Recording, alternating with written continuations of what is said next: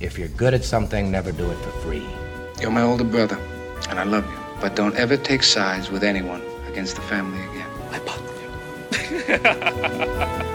Welcome back. We are the PodFellas, and thanks for listening to our entertainment podcast. I'm Myron, and joining me each week is Will. What day is it? That's a good question that I don't have the answer to myself. Each week, we will provide a film or TV review, followed by a deeper dive into a related topic. Today, we will be providing a review of A Hidden Life, directed by Terence Malick. And then we will take a look back at Tree of Life, one of his earlier films. In the middle of it all, I will be sharing some of my conversation with Joe Suh, one of the hosts of the SBR Podcast, and he's also a head pastor at a church. And I asked him a few questions about faith and religion in film, so I'm sure that's going to be exciting and also very relevant to the films that we're reviewing today. So today is pretty much our Terence Malick episode, famed writer and director. He is a bit of a recluse, and most of his films deal with philosophy and religion and bigger questions about why we've come to be and what we're all about and what makes us tick and in our relationship to God. And but before we get to that, I wanted to open it up and chat with you a little bit, Will, about what's going on in your life. So quarantine, I don't know if it's day 40 or if it's day 2678, but I just wanted to check in with you and see how you're doing. It's kind of hard. I mean, mentally for me right now, I guess it's been difficult, but I'm good. I'm better, especially because we're doing this podcast. I'm able to finally chat and really been looking forward to this specific topic actually as well with Terence Malick. But yeah, other than that, how about you? How are you hanging in there? Things are going good. It was my 40th birthday last week. Yeah. My wife set up a big party for me, surprise party, a social distancing party. She basically had me close my eyes and drove me to the nearest train station, and they had like a little turnaround there, like a little roundabout. And she put me there, and then all of my friends came, and they lined up in their cars, and they drove by and wished me a happy birthday. So that was exciting. That was very surprising. A lot of fun. And then, I had a couple of Zoom chats with my family and my friends, so it was a lot of fun. And yesterday, my son turned 2, so our birthdays are 6 days apart. So we celebrated with him, got him some toys. He's really into dinosaurs right now, so we had like a big dinosaur themed little mini party for him, and I had a little mini photo shoot with him. But he's doing great. He's really growing up fast. Anyway, I wanted to give you guys a quick look ahead of some of the episodes coming out next week. We will be reviewing the film Extraction, starring Chris Hemsworth. It's a Netflix movie. And right after that, in the same episode, we're going to have a discussion of our top 5 favorite Netflix films of all time. I'm really looking forward to this because I don't know if you got the same reception from your friends, but after some of my friends and family listened to the Pixar podcast, they were all sending me their own lists. And their compliments as well as criticisms. Let's just say a lot of people did not like that I had WALL-E as my number 1 film, but that's okay. I mean, we all have our opinions. Did they all have a same pattern of like what their number 1 film would have been? I can tell you that a lot of the films at the top of the list was like Toy Story 3 was up there on everyone's lists. Of course, I think where they agreed with us was Coco, Ratatouille. So they agreed with you there, even though they... I didn't completely agree with them, but there was a lot of that. Ratatouille, Coco, and Toy Story 3 at the top of the lists. All right, so we have an email now. If you haven't heard yet, any thoughts, comments, drop us a line at the podfellaspodcast@gmail.com. And I wanted to let you all know that our podcast can be found on the Apple Podcasts app, Google Play, as well as Spotify. Now, I wanted to review Malick's more recent film first, A Hidden Life. Before we get to that, I wanted to go ahead and play the film trailer. Here it is. Remember the day when we first met? I remember that motorcycle, my best dress. You looked at me, and I knew how simple life was then.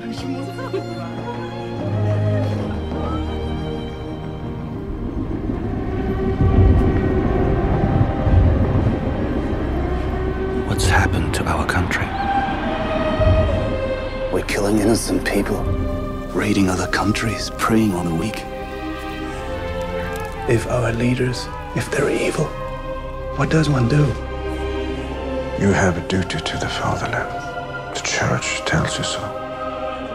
You cannot say no to your race and your hope.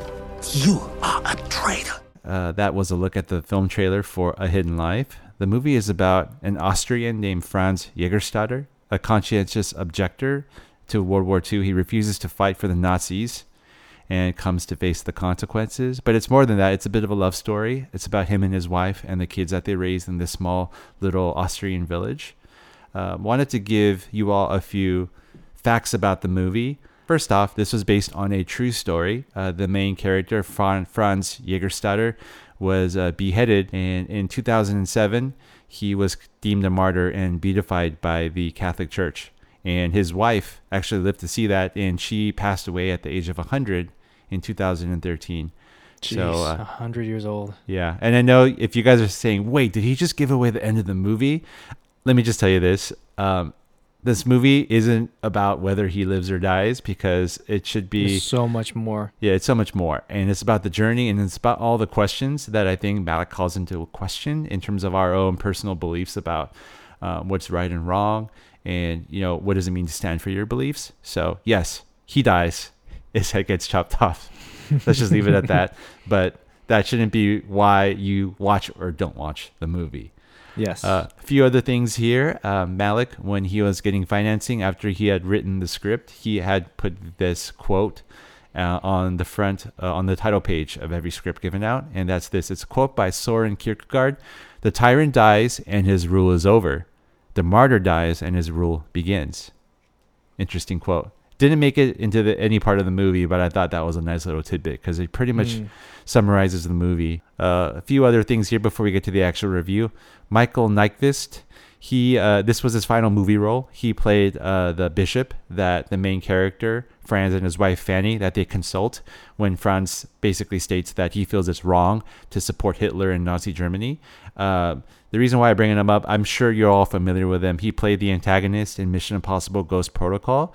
He was also the original Mikael Blomkvist in the Girl with the Dragon Tattoo trilogy. So this was his final movie. He passed recently. Last bit here, which is kind of more for the film nerds out there. This is the first time that Malick shot a film digitally. He shot this on 2 Red Epic Dragons in 6K, and he used 3 lenses. And they were all primes, an 8mm, a 12mm, and a 16mm. I was wondering, like, these are so wide. Yeah, and that is one of the reasons why I really didn't like the movie. Well, so that's one of the reasons. If I had any complaints... I'm telling you. Okay. You're going first, because I need to hear this. So if I had any complaints about the movie, that was one of them. It's the look of the film. So, yeah. So that's a little bit of trivia. Yeah, go ahead, Will. Yeah, well, one other small trivia that I don't know if you caught from this film. So Judge Lubin, who's played by Bruno Ganz. Bruno Ganz is actually the actor that played Hitler in the film Downfall. And this was his final film too before he passed.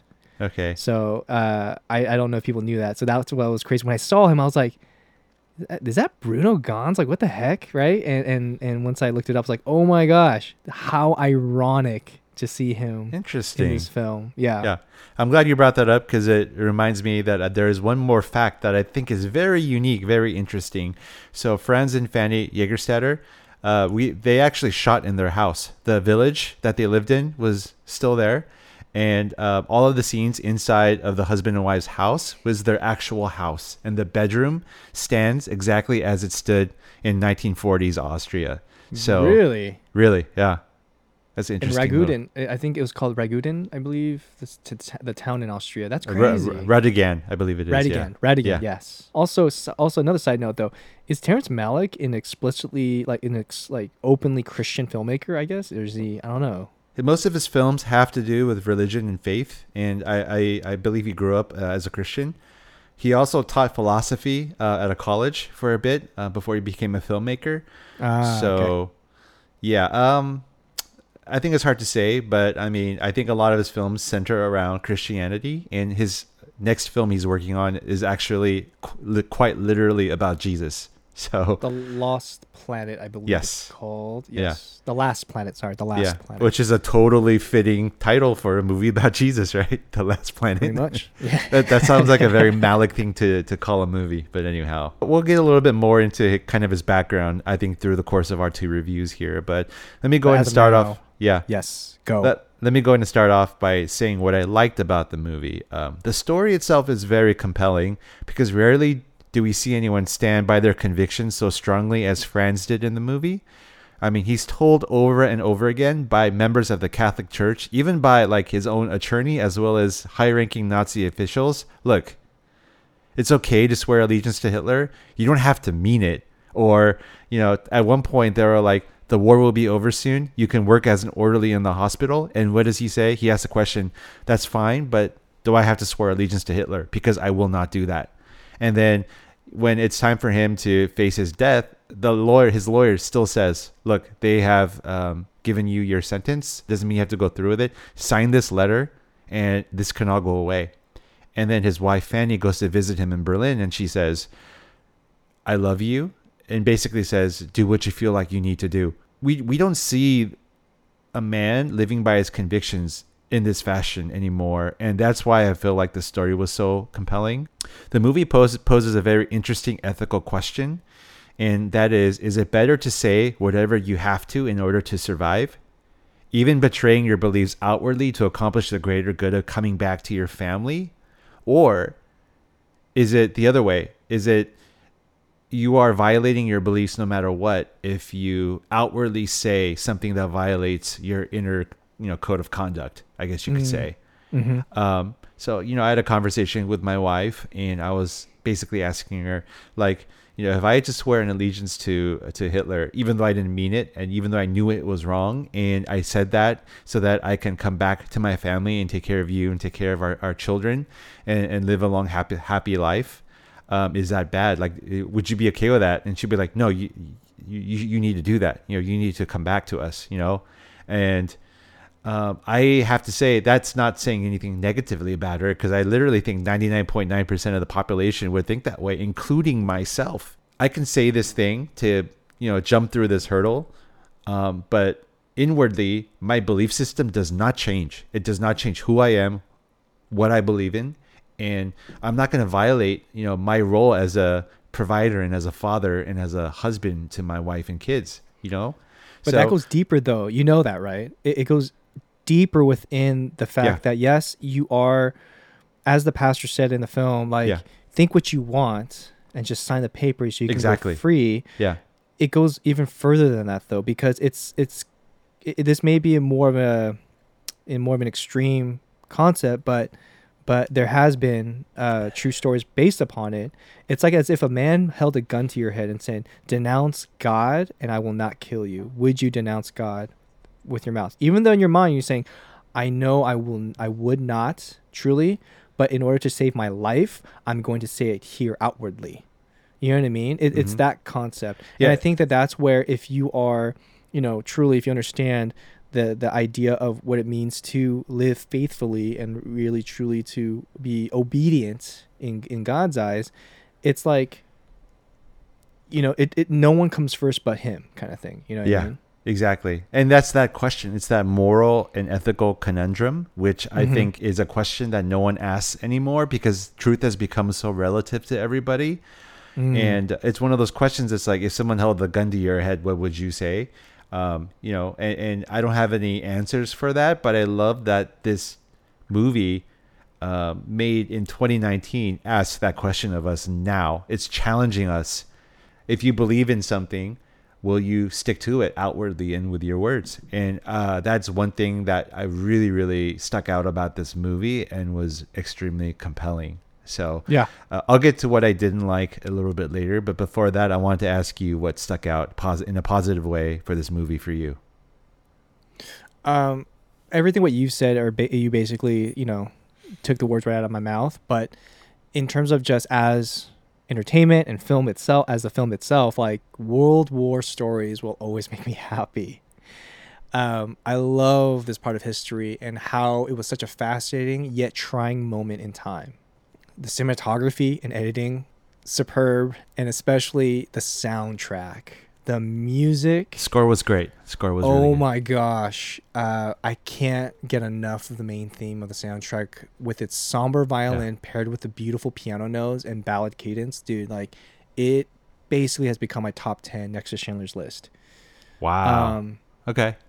I think the entire cast did an amazing job in performance and chemistry. August Deal, who plays the main character, Franz, riveting with his unnerving stance, opposing his loyalty to Hitler and labeled as a conscientious objector. Enhanced further with the help of his wife, played by Valerie Pachner, as a dedicated, supportive spouse for her husband during this imprisonment and steadfast faith.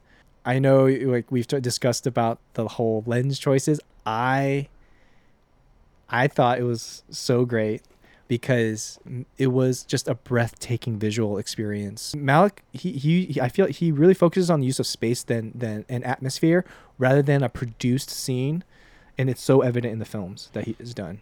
Yeah, I felt like this movie was very run and gun, and that's why he used those lenses. I don't know if how much money he had in the budget. I feel like most of it probably went to the costuming, but fat, like, wider lenses especially on a digital camera, which is in place on a Steadicam, will allow you to move extremely quickly.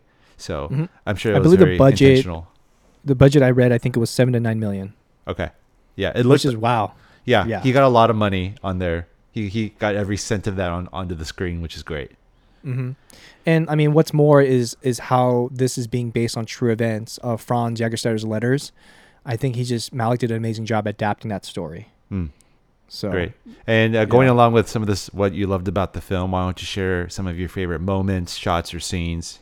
When Fanny, Franz's wife, meets him in prison, and Franz asks, as you've kind of already actually stated earlier, that if she understands why he's doing what he's doing. And I thought it was so moving when she responds by supporting him with what he believes and is best, and she'll always stand by him no matter what.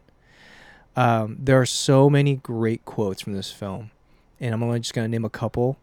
The one that was that really I took it to heart was when he says, "Better to serve injustice than to do it," which was from the scene of his arrest and first taken to prison. And the other was when he's speaking with with Father Kreutzberg, the pastor. Father Kreutzberg says to him, "You aren't responsible for their actions. You have no basis on which to reach a judgment as to the justice or injustice of this war. Your only responsibility is to your family, your people." To which Franz responds, "I don't see things as you do, Father. We can't remain silent in the face of evil. We have to confront it." Like, I was like, oh my gosh. If this is straight from his letters, like, how wise and compelling this man is, truly. And what's interesting is they talk about how in his younger days he was wild. He would ride a motorcycle, but you know, one of the things that's brought up consistently throughout the movie is his wife changed him, and they don't say how or in what way, but that constantly comes up. So, like, you can really see in his performance, like there was a huge sense of conviction a lot that he was going through, but he stuck true to it. You know what I mean? Like, that's what really riveted me about also how Franz going through, like, really seeing his true nature of clinging to his faith, clinging to his belief, not being shaken by what others say. Because I honestly, when Father Kreutzberg was basically saying, "Just sign it, just do it," it was like, you were completely contradicting yourself as a pastor of faith. It blew my mind. Yeah. So, and once again, it's like he's in that room with that pastor, and I don't think that pastor was necessarily, he was obviously rationalizing the stance of just do this and, you know, go home, be free. Yeah, be free. And that's not a bad thing. But that's, once again, kind of goes back to that whole thing of this movie really posing that moral and ethical conundrum of what do you do? Yeah. What about you, though? Yeah, so I'm going to talk a little bit about some of my favorite scenes before Yeah. I go ahead and get to some of the stuff I did not like. The opening scenes of peace in the village of St. Radegun was absolutely beautiful. And the So opening good. scenes of the movie, we see when Franz and Fanny first fall in love. I believe they meet at a wedding and they just start to dance. And then we see in a quick montage as their children are born, the 3 beautiful girls. And they live a very calm, peaceful life. They're out there farming every day, and it's hard physical work, what they do. But at the same time, you could tell they truly love each other and they love their life. And it's just a simple life. And I think this is a prevailing theme in all of Malick's movies. It's this idea that nature just is peaceful and, like the trees and our surroundings and the environment is beautiful and organic, but yet man ruins it with war or with industry or with commercialism. It comes in and it just destroys things and it corrupts things. And I think that's very prevalent here and very obvious in this movie. It seems like he's trying to also represent the root of our nature as human beings, right? Yes. Yeah. The idea to live simply but work hard. Yeah. And how that was tainted in this case by war. And that's that same viewpoint that he had in A Thin Red Line. In the opening scenes, we see Jim Caviezel kind of swimming and playing amongst the natives. And all of a sudden we see these large, huge machines of war that's ruining the peace. That was also very prevalent, very present in the film A New World. And also in The Tree of Life, where we see scenes of creation and of a middle American town. And all of a sudden that's juxtaposed against these huge, cold, sterile, empty, high-rise buildings in Houston. It's something that constantly comes up, through all of his movies. But anyways, I digress. The movie, I say this with some caveats, but the movie was shot beautifully. He used mostly natural light. This is the first time that he shot a movie without his trusted DP, Emmanuel Lubezki, which we all know as El Chivo. He won an Academy Award for Best Cinematography for the film The Revenant. But I would have to say that I feel like the relationship between DP and director worked out quite well here, to an extent. Now, before I get to what I didn't like, let me ask you what you disliked about this film. Can't say much. Practically don't have anything, really. Your turn. All right. I hate to be the bearer of bad news and a Debbie Downer, but I'm gonna be honest here, and that's my job. So I said the cinematography was beautiful, but it drove me nuts, his choice of lenses. Like I said, he had an 8mm, a 16mm, and a 12mm. Mm-hmm. And if you guys don't know a little bit about lenses, the smaller the number, the more image you get onto the camera at one time. But unfortunately, the wider your image is, the more it distorts along the edges. So let's say if you have someone's head on like the left side of the screen and you're shooting it on an 8mm lens, his head is going to be stretched out like to some weird distortions, and he's going to look like Frankenstein, or he has like elephantiasis of the head, basically. I mean, it didn't seem that evident. I'm just saying for myself. Let me just say, there are times when I knew he was using an 8mm film and he was using it in a close-up of someone whose head wasn't directly in the middle of the frame, and his head would be stretched like to some weird, like, I can't even describe it. Like August Steele, who played Franz, he has a prominent forehead. I could say that, and I don't think I'm being insulting.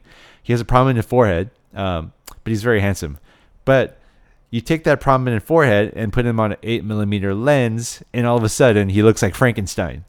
And it took me out of the movie. And even my wife was like, whoa, like, why is his head like kind of distorting like that? So it was very obvious, and it took me out of the movie. It was jarring at times. It's like, can you just throw like a 35mm in there? That's still kind of wide, but just at least just do that for some of the close-ups. But no, he didn't. This is also Malick's first linear film in a very, very long time. And it's his most traditional work in decades. There's actually like coherent dialogue here, which I don't think there was any of in his last 3 films. unfortunately, I feel like structure is his best friend and his own worst enemy. I say that because his more artsy tonal movies are oftentimes distracting because they don't give you enough information to go off of. And you're just kind of left lost. Like, I have no idea what's going on. At the same time, that type of environment, that type of film is where he most succeeds. And in this film, like I said, it has the most story and plot and dialogue, and it actually goes from point A to point B. But I felt like that was limiting as a director, and I felt like it wasn't his forte. This movie was almost 3 hours long, and it was his longest movie ever. And honestly, it felt like it was a good 45 minutes too bloated. It could have been a lot shorter. And if a movie is that much longer than what I feel like it needs to be, it starts to kind of grate on me a little bit, you know. I liken, so I'm going to digress a little bit here, and I liken Terence Malick, the type of filmmaker he is. He's a guy that hits 500-foot home runs or completely strikes out at the plate. That's kind of what I feel like he does. So, for example, you know, if a Major League Baseball player has 500 at-bats in the course of a season, if he hits the ball 100 times and they're all home runs, he would have a 200 batting average, which would make him one of the worst in baseball. But it would also give him 100 home runs, which would mean that he would break records every year for most home runs hit. For me, he needs to be swinging for the fences every damn time he goes up to bat, and he might strike out 4 times out of 5, right? But that one time he hits it out of the park, like with Tree of Life, it is going to be friggin' amazing, right? But here in this movie, in A Hidden Life, I felt like he was trying to learn how to hit doubles or just get on base and do a good job at that. And that's not his strength, and that's not why I pay to watch him. So that was my knock on him, because I'm a huge Malick fan. And funny enough, though, because like it's the opposite for me with the length of the film. Okay. With Tree of Life, yeah. But I'll talk about that later. But yeah. All right. So we both shared our viewpoints, what we liked, what we didn't like. Wanted to ask you first, Will. What was your final review of the movie? I give this a 4.5 out of 5 stars. I think that it was, even though it was linear of a storyline, and yes, it was based upon true events, and not really minding, I guess. I know there's a purpose, as you already know, too. Every director has a purpose of lens choices, as they discuss with their cinematographer, of why they did it that way. For me, it was one, I think, just to really show that space and atmosphere. Like I said, like he really focuses on that rather than very produced scenes of close-ups and details of that. It was just, to me, a beautiful film. I think definitely, though, what knocked it up really well for me was that beautiful soundtrack. It was great. The timing of every scene. That's where, when you say it was 45 minutes too long, I felt like that it paced itself well because of how good the soundtrack was too. So let me ask you this. This movie came out in 2019. And of course, you and I had a podcast episode where we talked about our top 10 films of 2019. If you had seen this film last year, would it have made your list? I would say, yeah, it would have made it for sure. Good. Yeah. Cool. All right. My final rating of the film, I wanted to give it between 3 and 3.5 stars, but I eventually just rounded it down to 3 stars. I still recommend it. I still say you should go watch it. It's a powerful, uplifting story that questions our own beliefs and convictions. At times, it's beautifully shot, but the movie at times is also ineffective due to its length and the jarring cuts that Malick incorporates. Basically, in more of his tonal movies that have less plot, you'll often see that in the middle of a scene, there'll be this like harsh cut, and then the actor that you were seeing is completely like doing something else, right? And for a movie that isn't necessarily based plot driven, that's okay. But in a movie like this, where we're going from point A to point B, and there has to be some semblance of continuity, I felt like those jump cuts, which have become a habit of his, also took me out of the movie.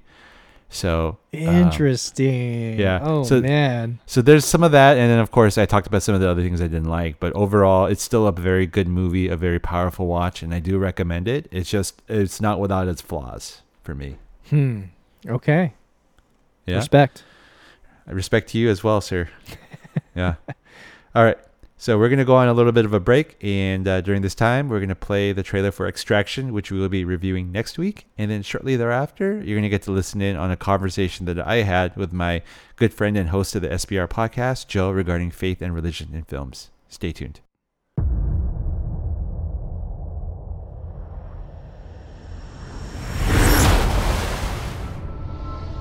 You're hoping if you spin the chamber enough times, you're gonna catch a bullet.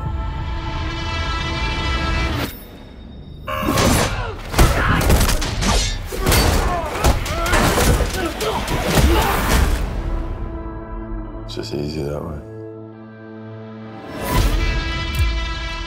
This is an extraction. So who are the players? Biggest drug lord in India versus biggest drug lord in Bangladesh. Some mythic shit, huh? It's a kidnapping. Drug lord's son. Clock's running at 16 hours. Proof of life as of 6 hours ago.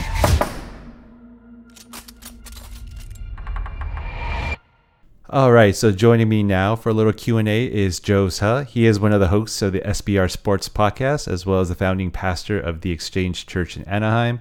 Welcome to the PodFellas. Thanks for joining us. Hello. Thank you for having me. That makes me sound like so professional, but You are professional. Like when we started podcasting, we're like, oh, I was telling, well, we got to listen to these guys. They've been doing it for a while. They started from nowhere, and now they got like sponsorships. These guys are really cool. oh my gosh. No, but yeah, I give you guys huge props because you've been doing it for a long time. I think the hardest thing is to like get it started and then keep it going. And we're kind of facing those challenges right now. Yeah. But hey, you guys I feel like you guys were more professional than us from the first episode when I listened to you guys. So. No, but you guys are so laid back and so chill, and I really love that kind of tone, that feel for your podcast. So, thank you. I wanted to appreciate that. Yeah, of course. I had a few questions for you before we kind of get to the topic at hand. Obviously, we're stuck here in quarantine. Just wanted to ask you how it's been for you and the family. It's been okay. I think we feel very thankful that we've been blessed enough to kind of be okay financially and to keep our jobs, and nobody's sick.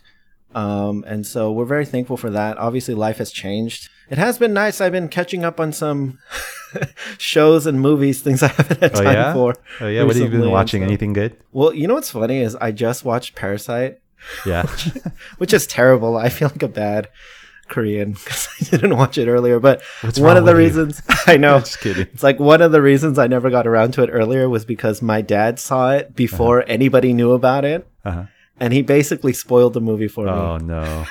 So when I saw it, I kind of knew. He basically gave me like half the movie before I said, okay, like, Dad, please stop. Like, stop telling me. You're ruining the whole movie. He's like, I barely told you anything. He told me a lot. Yeah. But even having said that, it was still incredibly, like, very enjoyable, and also it just hit me. Yeah, I mean, it hit me. So yeah. Anyway, I wanted to ask you one more question before we get to the main topic that you're here to discuss. You are a host of a sports podcast, and that would be quite difficult at this point in time to create content since there is no sports on television. So what are you guys reviewing? Like, tell our listeners, what's it been like? Oh, it's been tough. Yeah, I mean, we said this. We said as much recently on our recent podcast. Like, we're struggling to find content out there. We covered the NBA horse. We covered the 2K, the 2K tournament. Yeah, and so, I mean, it's one of the things. Like, we've been talking a lot about the WWE. Yes, because weirdly they're just going on. They're continuing to film these live shows with no audiences. It's kind of strange.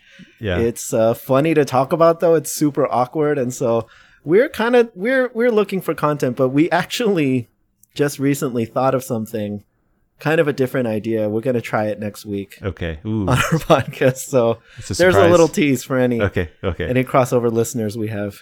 know what's a funny thing is I was like, there's no sports. I'm so depressed. And I got an email. Come check out 30 free days of the WWE Network. And I was like, why not? So I signed up and I was just like immersed. I was watching hours of it a day. And then I watched like the last WrestleMania. I don't know if you watched it. It is so weird with no fans. I saw parts of it. Yeah. Yeah. That's so funny. And now let's discuss what we brought you on to talk about. I want to go ahead and discuss faith and religion in film. Now, Will and I are taking a look back at the Tree of Life and also reviewing A Hidden Life in this episode. Both films deal quite a bit with Christian themes. So, Joe, thank you for coming on. I just wanted to pick your brain a little bit on a few questions that I had that might be relevant for our listeners. First one I had is this. Whether it's The Matrix or Superman or a movie series like Star Wars, movie-going audiences can't get enough of the savior of the world storyline, the idea of an outsider that's here, they're the chosen one that's here to save everybody from their ways.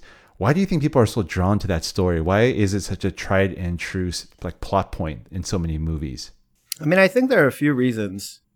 One of the things I think that we really connect with is the idea that something's not right in the world, that the world is kind of broken. And even if it's something like Star Wars, even if it's something like, Lord of the Rings, even if it's some kind of fantasy genre or a sci-fi genre, there's some kind of oppression, there's some kind of injustice, there's some kind of something that's going unfulfilled, or the world isn't quite the way that it's supposed to be. And those movies, there's always this prophecy, or there's someone enacting something, getting the ball rolling so that someone's supposed to come, the one, the chosen one, the one to bring balance to the force, like this idea. And that idea is very appealing to people because it speaks to the fact that, it gives us hope, right? And it kind of points people to something.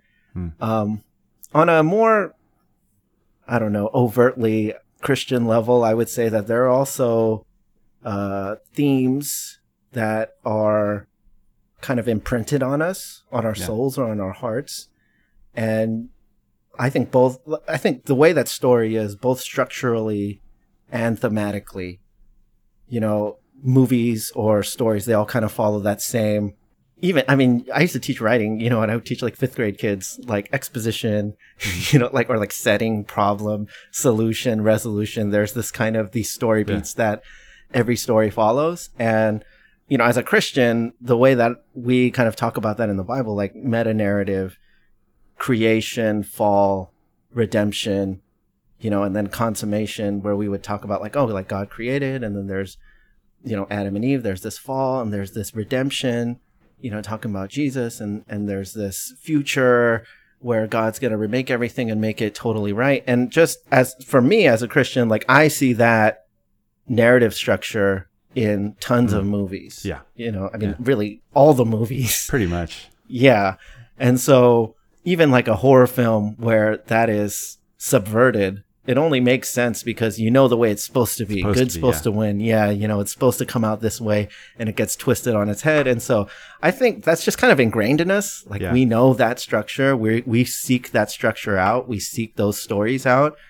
And, I would say that kind of speaks to this savior narrative. Yeah, it's almost as if this story it's almost like it's not taught that this is how it should be. It's almost as if we're born kind of understanding that, this is how a story should be played out. And it's a story that resonates within us. It's almost like it's imprinted on us from the beginning. To love that type of story, Yeah.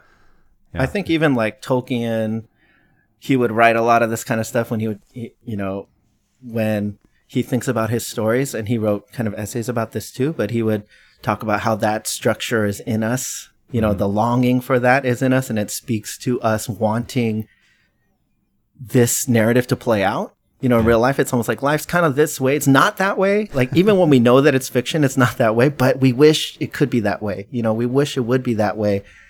And, I think N.T. Wright, he calls it like echoes of a voice. There's something out there.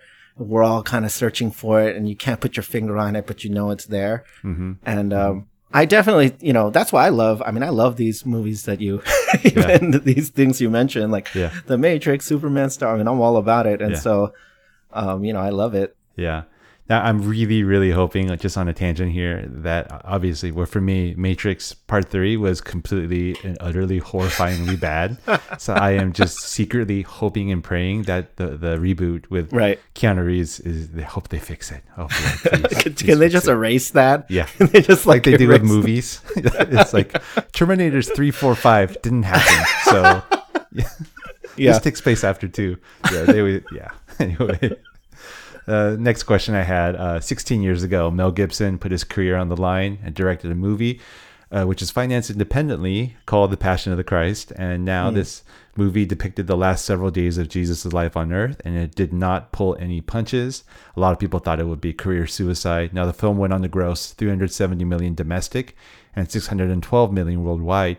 Now, a movie doesn't make that kind of money if only church-going audiences are watching it. In fact, it was the highest-grossing R-rated movie for over a decade until the comic book movies came out and changed things. Now, what do you think this reveals about what the average moviegoer wants to see? Was this a one-off, or was it a hint at something bigger? I mean, I think it says a couple things. One is that there are a lot of Christians out there who want to see good Christian films. Mm-hmm. You know, I think in general, people in general want to see a good Jesus film. I think there are a lot of bad Jesus films out there and a lot of kind of strange Jesus films out there. But there are not a lot of at least true to what the way that the Bible presents Jesus, and kind of trying to be as historically accurate as possible, and yet trying to be committed to an artistic vision. There aren't a ton of movies, I would say, that fall into that category. And it's very interesting because I think as far as I can remember, I don't remember that well, but I do remember people criticizing the film for being too violent or for depicting, these kind of images. Yeah. And it just seemed, and it was just kind of like, why are you focusing on that? Like, why are you focusing on this violent depiction of Jesus's death? You know, why not focus on his life? Why not focus on his teachings and this kind of thing? And I mean, to me, that was always strange because one, as a Christian, and obviously I have grown up in the church. So the story of the cross is like, I've always known it. And I know that there are a lot of people out there who have that kind of story, whether they would currently kind of identify themselves as Christian or not. They kind of grew up in church or they know the stories of Jesus. And just knowing that, I thought, but that going to the cross was like the reason Jesus came, you know, I mean, that's like the crux of his mission. So you should depict that, like that should be important. And then the other thing was that I always thought was strange, and it's only become stranger to me as I've kind of become more educated about Jesus's actual death. But what was depicted in the movie pales in comparison to what actually happened. You know, his actual death was far more. Yeah, it was excruciating. You know, the Roman Empire was no stranger to violence, and they created a way for somebody to die in the most excruciating way possible. You know, not just because they're like sadistic, but, you know, as a deterrent for people. And so they could see it and they could be like, oh, this is what happens, you know, when people break the law, when people go against the empire, you know, this kind of thing. And so, I mean, it was horrific. You know, that's kind of the way it was supposed to be. And there is, and for me, I mean, I think like a lot of Christians went to see the movie because you really wanted to like have that experience. You know, like you wanted to feel it. And, you know, I did when I went. I remember I was like bawling and I was like shocked and I know I'd handle all this. And, you know, I think in that regard, Mel Gibson certainly did what he set out to do. He did it successfully. And I think a lot more people are interested and curious about these kind of spiritual stories, even stories about the Bible, you know, stories based on the Bible, stories about Jesus, these kinds of things, than I think the mainstream media kind of gives people credit for.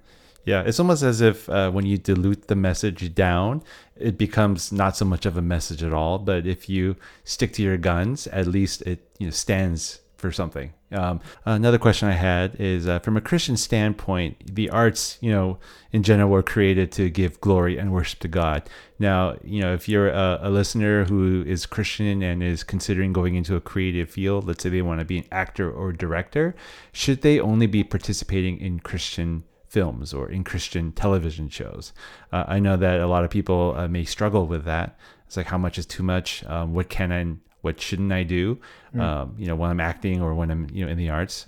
So what kind of a response would you give to someone like that? Well, I mean, first off, I would say no to the question. Should they only try to do Christian stuff? No. Most of the Christian stuff is pretty bad. I would say. Yes. And I don't, absolutely. I'm not trying to like hate on anybody or anything, but the just super Christian stuff does turn out to be pretty bad. And part of it is what you just said, that there's kind of no artistic vision and people aren't really committed to it. And I think, sin is horrible, kind of our like human depravity, like what people can become and, what plays out in people's lives a lot of times, can be really bad, right? And so I don't think it really does justice to that part of truth if you water that down. It's just wise to have some limits. I think being gratuitous and having overly unnecessary kind of depictions of things, maybe sex and violence. Sex and violence. Like, I think there are definitely extremes. There are definitely kind of things that you can. It doesn't really serve a purpose. I don't think it serves artistic purpose, and I don't think it serves even the purpose of the narrative. It's kind of just like to draw people in. It's kind of like clickbaity. It's like, oh, let's just throw this stuff out there and people are going to watch it because it's so, bad, or it has these certain images. I really don't like that. And it's kind of like, I mean, this is like a whole side topic. I don't want to get into it too much, but I think Game of Thrones has been accused of being a little more gratuitous than was necessary for its plot, right? Yeah. I've gotten into trouble talking about Game of Thrones. I remember this. In the past. Yes. And so I haven't seen I've seen one episode of Game of Thrones, and that was enough for me to decide I wasn't going to watch the show. Yeah.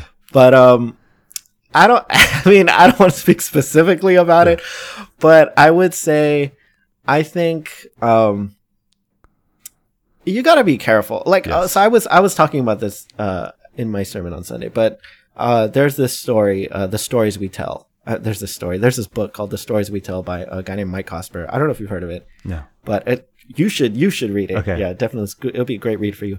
But, it's kind of about the role of media, in our lives as Christians and how those things play out.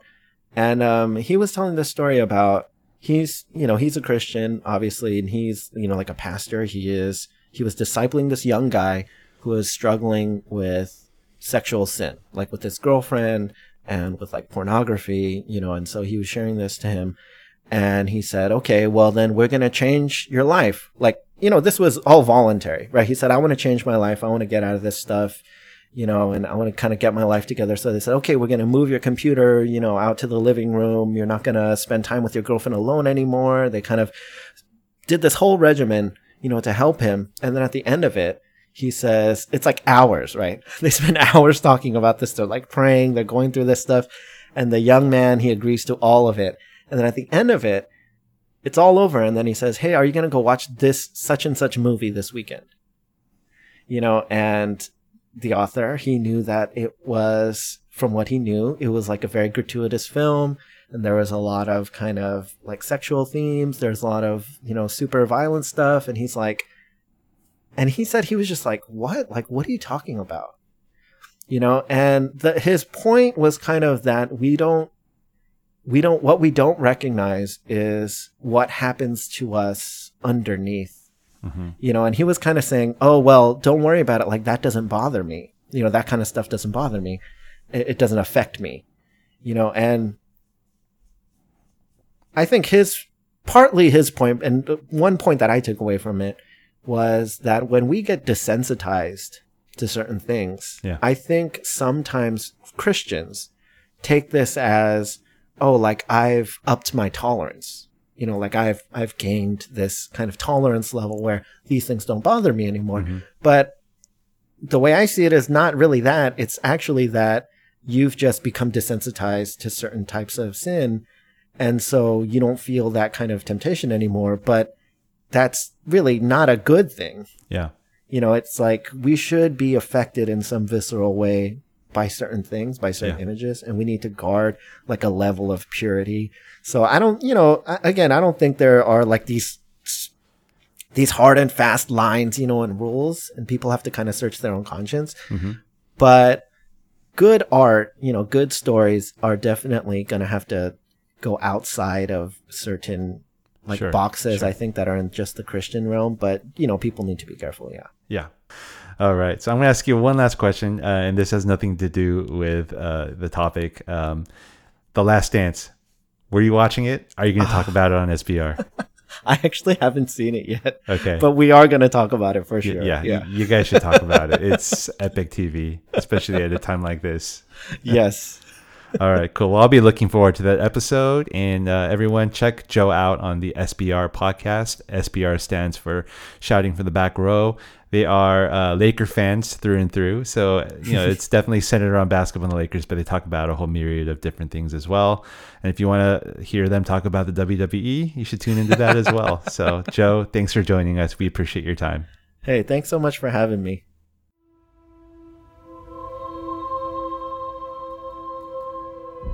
There are two ways through life. The way of nature and the way of grace. You have to choose which one you'll follow. We're alligator. You'll be grown before that tree is tall.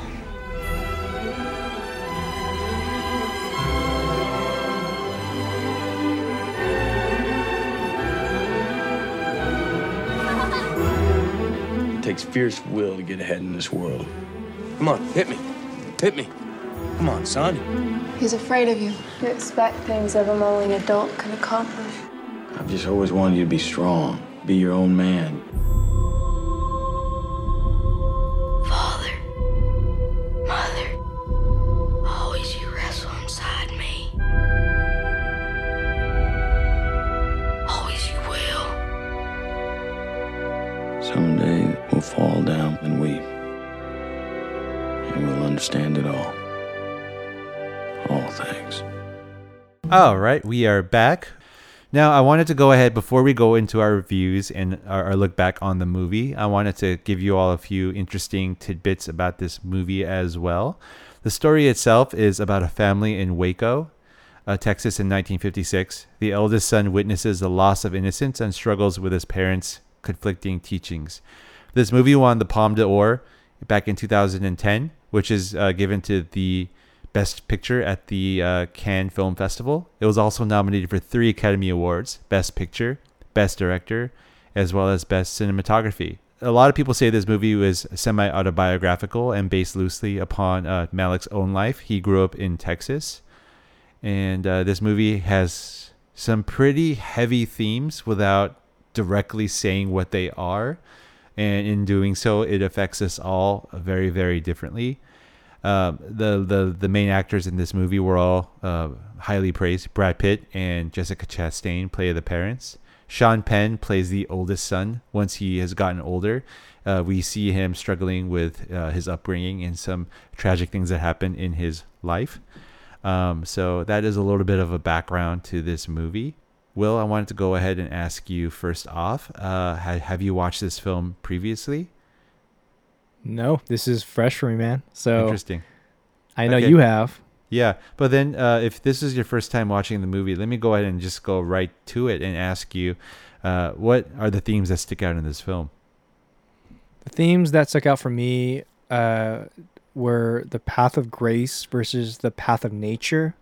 There's a lot of existentialism that was brought up in this, and a lot of transcendent like messages in that sense. I mean, obviously he starts off with a verse, which is the book of Job, Yes. from the book of Job. So obviously we know what we're getting into in that sense. Right.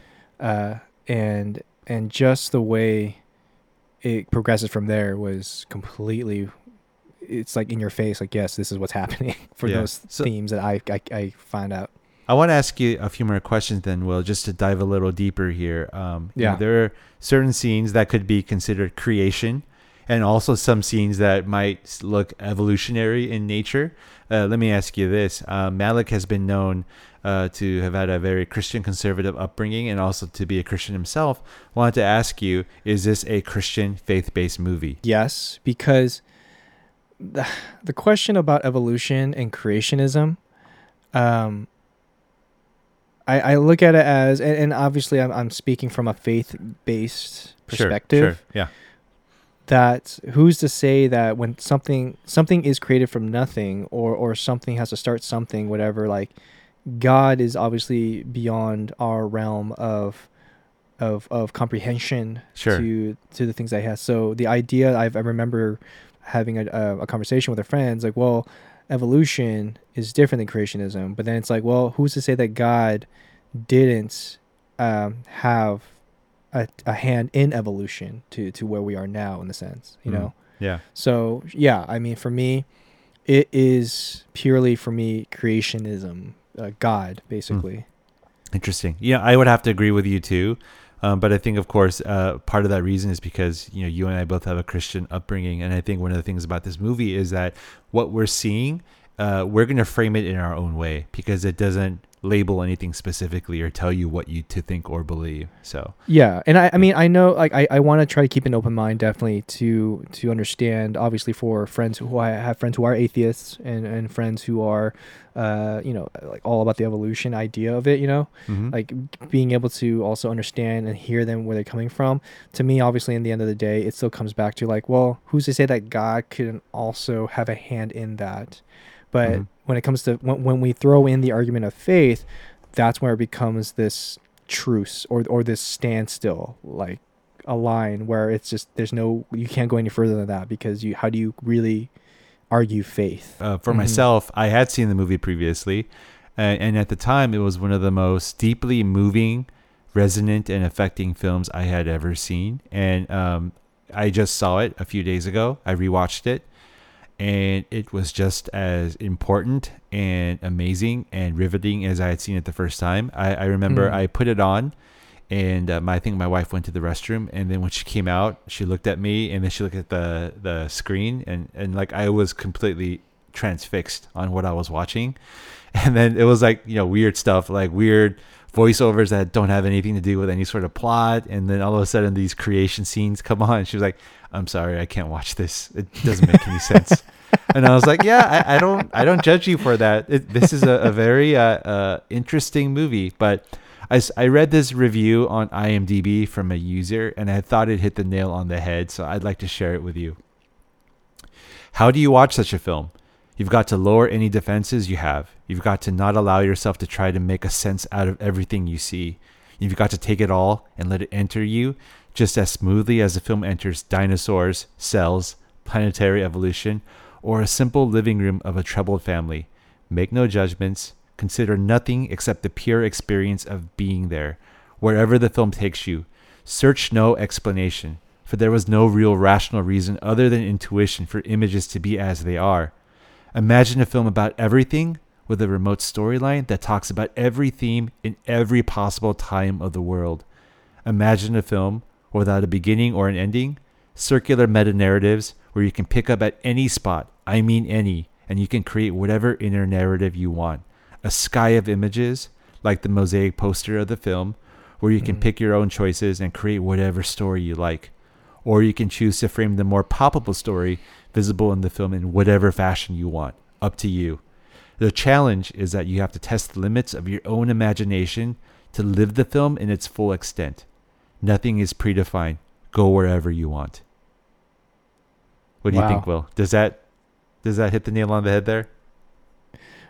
It makes sense, for sure. I was going to actually say, or in the words of our good friend John, I feel like I'm watching a couple of hours of screensavers. Yeah. Yes. So somebody needs to move John, the mouse. I think he knew we were reviewing this, and like all of a sudden we get a text in the middle of the night. Yo, guys, what the hell am I watching?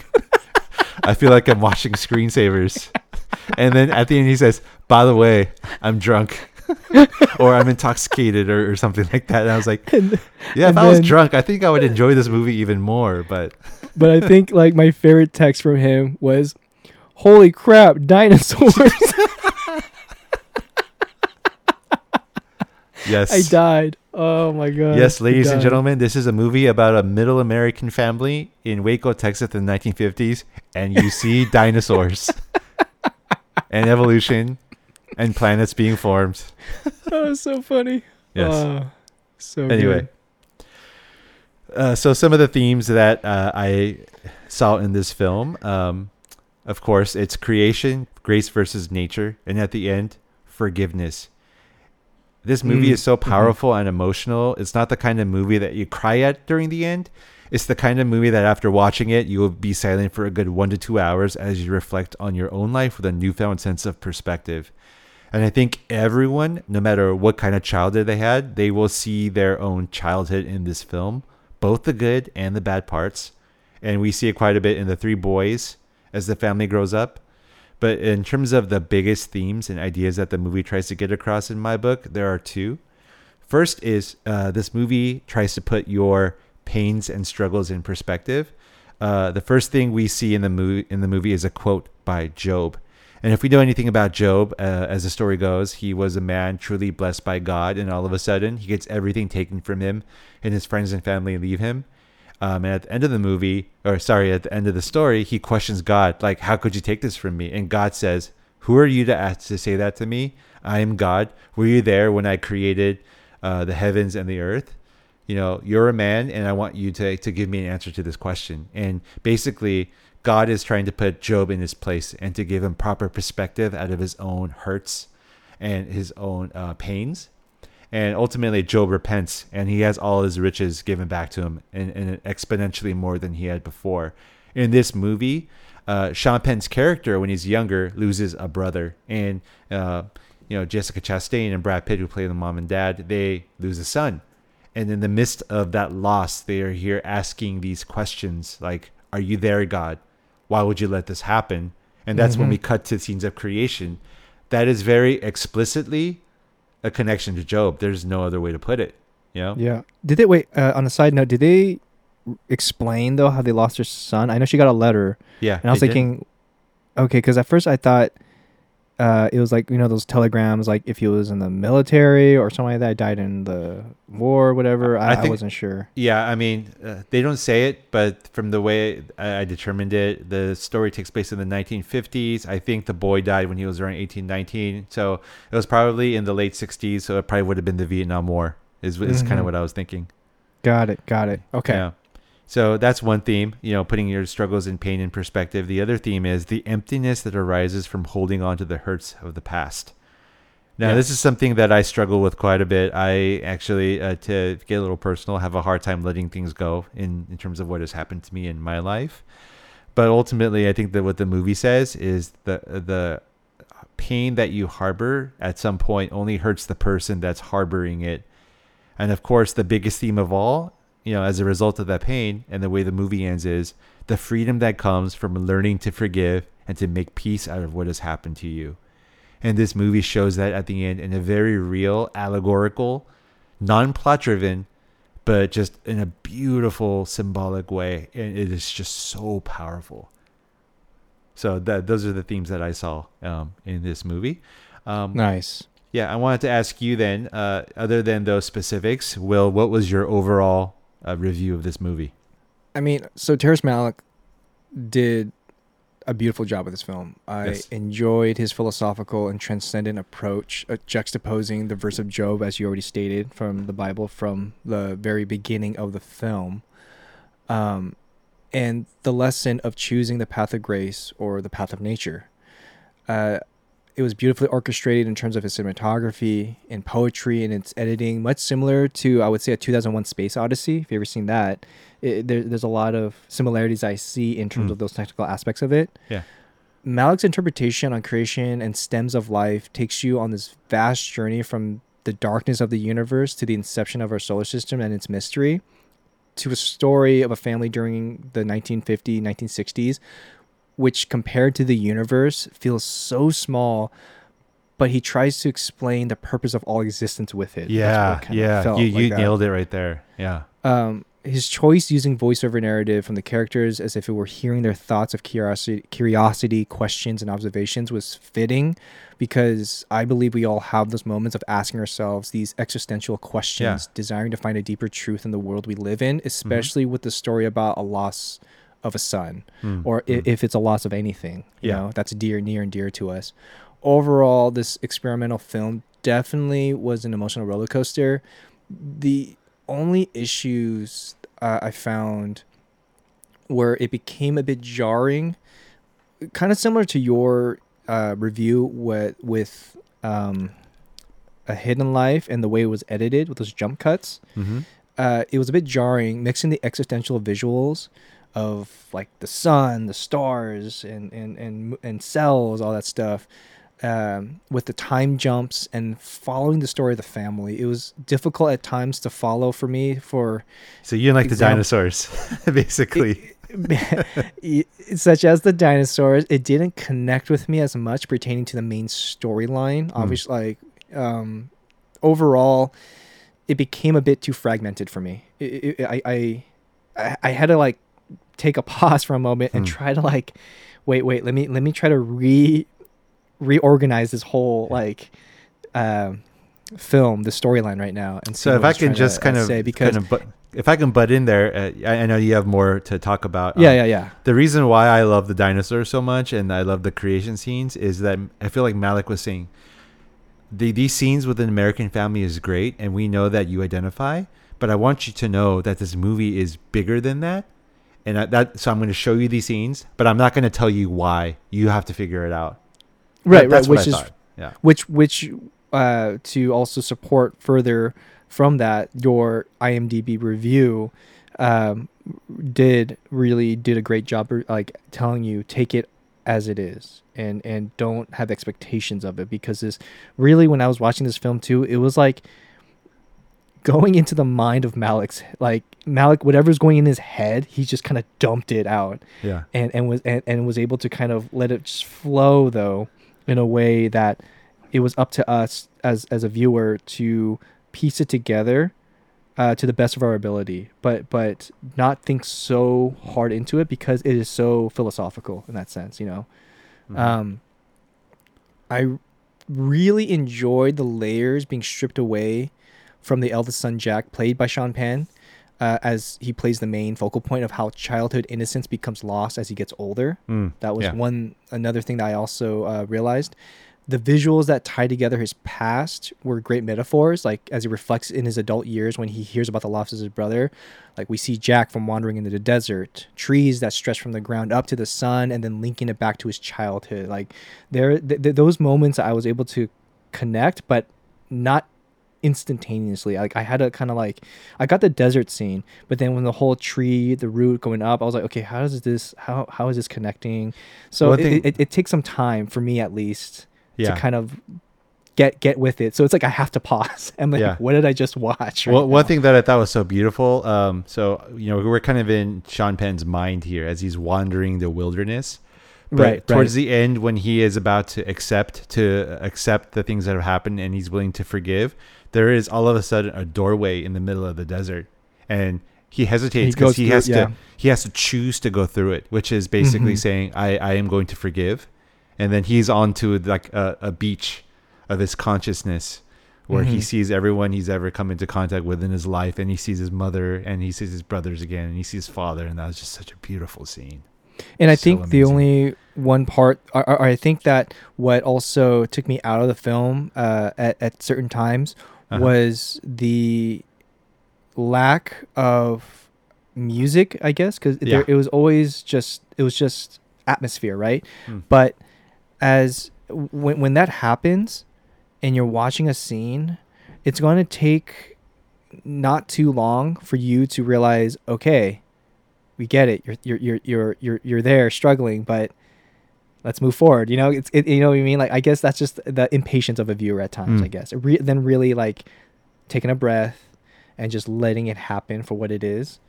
I think that's what made A Hidden Life work for me, because of the fact that the music really kept you in with the momentum of that. So with that said, that's why it felt a little bit longer than for certain scenes that could have been maybe shorter.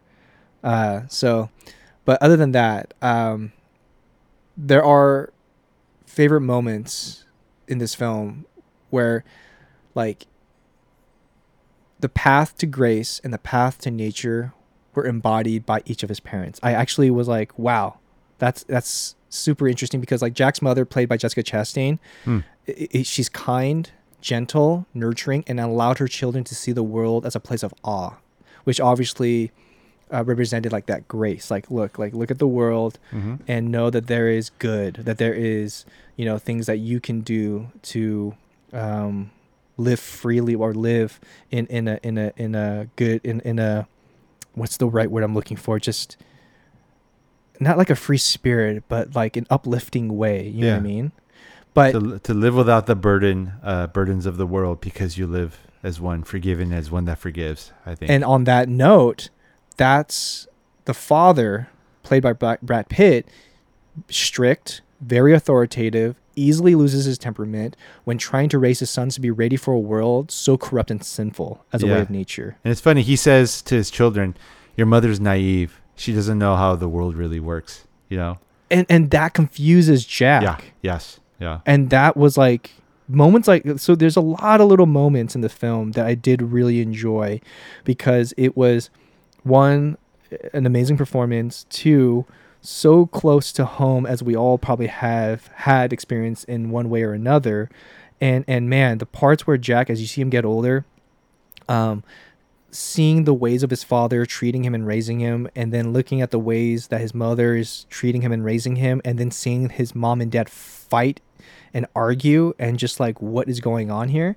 And then him like absorbing some of that, to where like he talks back to his dad, but then he also pushes his mother down, saying like, you know, you're a pushover, and you're never, you know, whatever. It was like, what the heck? Like, this is so it's like crazy. You end up inheriting the best and worst from both your parents, you know? And really, those scenes, I was like, this is really sad. It's like sad, but the reality of it, which I thought he did beautifully. So let me ask you a couple of questions here before you go on with your review. For the most part, the scenes when we're with the family, with, you know, Brad Pitt and Jessica Chastain and Hunter McCracken, pretty much things are pretty normal, and you know, supernatural things aren't happening. There's one scene in particular when Jessica Chastain is like floating under a tree. Well, what did you think of that scene? What was your interpretation? Did it fit, or did it take you out of the movie? That comes down to the whole, I think, coming down to the whole idea of seeing the world in awe and wonder. You know, this feeling of exactly, that this feeling of there's beauty. There's a lot of beauty in this world, and it's not all of it. Not all of it is dark. Yeah, I took that as how the kids see the mom. Like, she is a free spirit. She's grace. She's lighter than air. Like angelic in a sense, sure. Yeah. And they looked up to her in that way. And also there's that other scene where they're learning about death for the first time. It's like, Mom, are you going to die? And then they envision her in a clear coffin in a forest where she's like flowers all over her. Do you remember that scene? Well, yeah. But also remember, I don't think this is a spoiler, when Jack's best friend drowns. Yeah. His experience of death in that aspect, when you watch that, like, that is another moment of him to take that in, and we see that and witness just how he's taking it. Yeah. So powerful. Yeah. Anyway, continue. That was overall, like, I did I find anything surprising with this film? Not so much, but it was more of a moment of recollection for me, because I always enjoyed learning, thinking, and observing deeper questions. As you know, me, like being able to really, when we have our moments of talks, you know, after a gig, whatever, like diving deep into certain philosophical or existential questions that we may have about life. I've always just enjoyed digging into that and trying to see life of normalcy from a different angle, you know? So it was more of a good recollection in the end of it all. But yeah, I mean, did it beat A Hidden Life? No, still, sadly. Okay. Okay. But I appreciate it though. I definitely think it is worth a watch for sure. Definitely. And I think it's worth a few watches because there is a lot to uncover. So it's a film that you got to dig into a bit more and more. So anyways, but yeah, that's my take. Okay. So what about you? All right. Well, all I got to say is what a film. Oh, man. And honestly, this is one of the most amazing films I have ever seen, period. When all is said and done, I think this will go down as Brad Pitt's performance of his career. He was incredible, and he really plays against type. He won an Academy Award just recently for Once Upon a Time in Hollywood. But as the cold, forceful father, with like 3 kids and a wife who stays quiet, I couldn't, I saw a lot of my family. I saw a lot of my parents in that. And man, was he just so good. He was loving and scary. And there was really none of that sex appeal that has made him so famous. And it just reminded me how much he's come as an actor. He was phenomenal. But I think Jessica Chastain is the real MVP, though. She represents grace, forgiveness, and love against Brad Pitt's nature and survival of the fittest and be tough attitude. I kind of want to digress a little bit and talk about the type of career Jessica Chastain was having during this time in her life. She, in the span of 2011 to 2012, before this, no one had even heard of her. And all of a sudden, she was just like, this is like a murderer's row of films here coming out. She had Take Shelter, which is a movie with Michael Shannon, Tree of Life, The Help, which she was a Academy Award nominated for, Lawless with Tom Hardy and Shia LaBeouf, and then Zero Dark 30, which she was nominated for once again. That is shot straight up to the skies, that is to outer space. That is 1 year of just like ridiculous movies, and I honestly have not ever seen a stretch of movies like this since like Tom Hanks. And I'm going to digress a little bit. Tom Hanks here from 1992 up until 2000. This is what he had. He had A League of Their Own, Sleepless in Seattle, Philadelphia, Forrest Gump, Apollo 13, Toy Story. He directed That Thing You Do. He was in Saving Private Ryan, You've Got Mail, Toy Story 2, Green Mile, Castaway. Yeah. That's like the craziest stretch ever. But Jessica Chastain is like a close second there, I would say. Anyway. Yeah. She was amazing. And she, I think, carried the movie with her energy. She was literally transcendent. It's like she wasn't a character. She was almost elemental, I could say. Amazing visuals by El Chivo, his nickname, Emmanuel Lubezki, who only used natural and practical lighting. The children were amazing as well. What's really weird is Hunter McCracken, who played the older son, Jack. He's never been really in another movie since. And that's weird because he was so good in this. One of his brothers, played by Ty Sheridan, he's been in a lot of stuff. I mean, he plays Cyclops in the newest X-Men series. He was in Ready Player One, so he's made a good career for himself. And in this case, the lack of a clear narrative, which has hurt Malick in the past, here, it's why this movie is so powerful. I mean, I think this is his wheelhouse, to be honest with you. A movie that only like loosely ties to a script, but is mostly found in editing. This is like a sort of tactic that he learned on that movie he made, Days of Heaven, which was like the movie he made where before he took a 20-year break and had made Thin Red Line right after. But I think it really matures and becomes something special here. And like the review said that I quoted from IMDb, if you're willing to open yourself up to an experience rather than a movie, you might just be able to examine parts of your own soul that have long been dormant. And yeah, the movie was that powerful for me, but be forewarned, the movie jumps around between scenes from the inside of a middle American home to scenes of creation and dinosaurs and single-celled organisms evolving. People may float out of nowhere, and maybe a chair or two may move out of nowhere, or maybe this child will be talking to a giant in his attic, and there's no actual reason why it's within the plot. But to me, strangely enough, it all made sense, at least from an emotional perspective. When you're not told what to think or feel, you might end up confused or scratching your head or giving up on the movie. Or what you might get, which is what happened to me in this movie, is an emotionally resonant film because you're able to put your own thoughts and your own themes and put that into the movie. Yeah. I think like going off of what you're saying, if I may interrupt real quick. Sure. It's literally, like I said earlier, going into the mind of Malick as he's trying to express this film. It's fragmented, but just like our dreams, just like our thoughts, what we think of every day, there's always fragments of what no one else can ever really understand but ourselves. And for us to be able to try to explain it to close friends or having a conversation about it, it takes time. It takes time for people to understand where you're coming from or what you're trying to say. Yeah. But the beauty of it though is that it's affected you in a way. It's made you think a certain way. You just haven't found out yet how to really bring it out from your head to verbal, to a verbal conversation. Mm-hmm. So it's like it's just that you have to accept that this is a fragmentation that takes time and has to be watched maybe a few times for certain people, but for others, like when you get it, it's so moving. Yes, when you're on it, like how you were or how you are, Myron, like it becomes so emotionally moving. Yeah.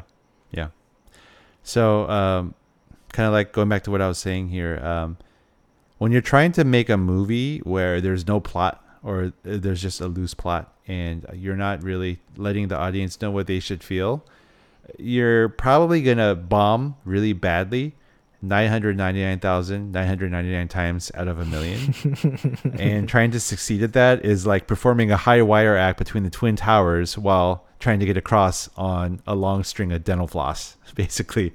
Mm-hmm. Because if the movie loses you, you're done. You can't recover because there's no plot. You can't get back into it, but he does it here, and Malick pulls it off in spades. So that is my review of this movie. So final ratings of the film.